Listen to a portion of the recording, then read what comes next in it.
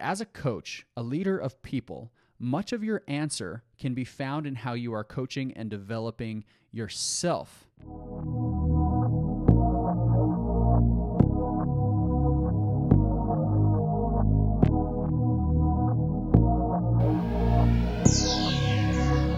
Welcome back to More Than Numbers Enneagram for Business.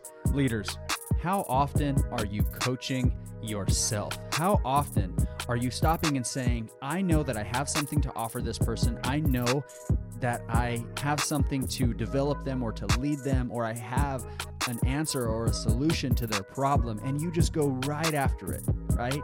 Especially you type 8s, types 3s, type 7s, type 1s. I think all of us have that within us, regardless of our type, where we want to provide a solution instead of stopping and really understanding, okay, what's really going on here, right? How can I understand the circumstance in its entirety? And typically it's very one-sided. We look at someone that we're leading and we see their problem and we say, okay, how can I pour into it? But what we don't consider is our perspective, and how our perspective, or how we are interpreting the situation, really plays a big role in the answer or the solution that we're about to give. And I wanted to share this because I was actually coaching a coach recently, and it really inspired me to share this with all of you. So this will be quick value add that you can take and apply today to your leadership or to your coaching of those on your teams. And I'm just going to read it as I sent it to her in a message, and then we'll unpack it. I stated, as a coach, a leader of people, much of your answer can be found in how you are coaching and developing yourself. So here's the context. This coach was coaching someone else, and they were saying, do I do this or do I do that? And I asked her, well, what's your Enneagram type? The coach, because this coach was another Enneagram coach. I asked her, well, what is your type? And I wanted to start there because a lot of her answer can be found in how she's coaching herself, because she wanted to approach them in this way or that way. She was very open and humble for feedback, but she wanted to approach them in a way that had a lot to do with her perspective. And so I went on to say, consider your type as much as you're considering theirs. There are ways you'll want to naturally handle things that are strengths. Let's maximize those while staying aware that on the other side of every strength, we find our liabilities. We must account for these equally. So yes, we want to use the Enneagram when we're understanding and leading others, when we're trying to get the best out of them and the best for them, right? But we also have to consider our type. And so when I am coaching leaders, or I'm coaching teams, or working with large groups and teams in their businesses, it's equally important to understand, yes, what is their type, but also what is your type, and what are the dynamics at play there, right? What's going on underneath the surface for those relationships? I'll use myself as an example. I am a type 8. So when I see somebody with a problem, or they're having something that they're dealing with, my natural instinct is to jump in and say, all right, here's the solution. Here's how you move into action. Here's how you take very intense and aggressive action or movement towards accomplishing the goal. But I need to understand, okay, hold on, wait a minute. Let me consider, what are my natural inclinations, my strengths, right? What are my strengths in this situation? That is a strength that I can influence and motivate and inspire people to take action. But then I need to consider their type. How do I ensure that I'm empathetic and understanding enough so that way my message gets across? And I mentioned a couple of podcast episodes prior to this in what does marksmanship have to do with leadership. We don't communicate because we speak. We communicate when the person that we're speaking to understands our intent, right? We don't communicate just because we say it. That's not communication. Communication is inspiring action. It's helping them to understand, this is where I'm coming from, this is my intent, this is where I'm trying to move you.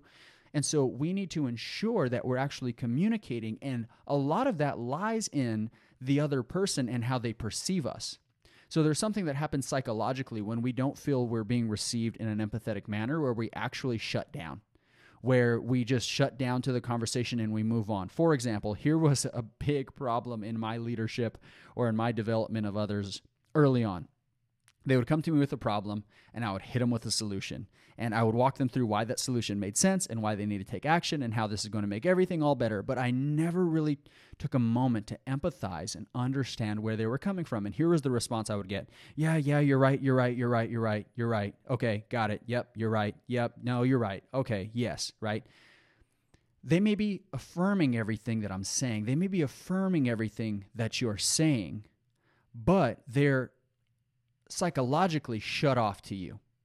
They've shut down and they said, okay, you're right. And you may be right. Chances are you are right.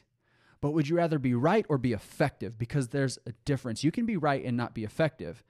But if you're effective, that's what we're really going for. So when you are coaching somebody, when you are leading somebody, developing somebody, you have to stop and consider, okay, how is my perspective? How does my personality, my understanding, my experience, how is it going to play a role in this? Because these factors are so complex.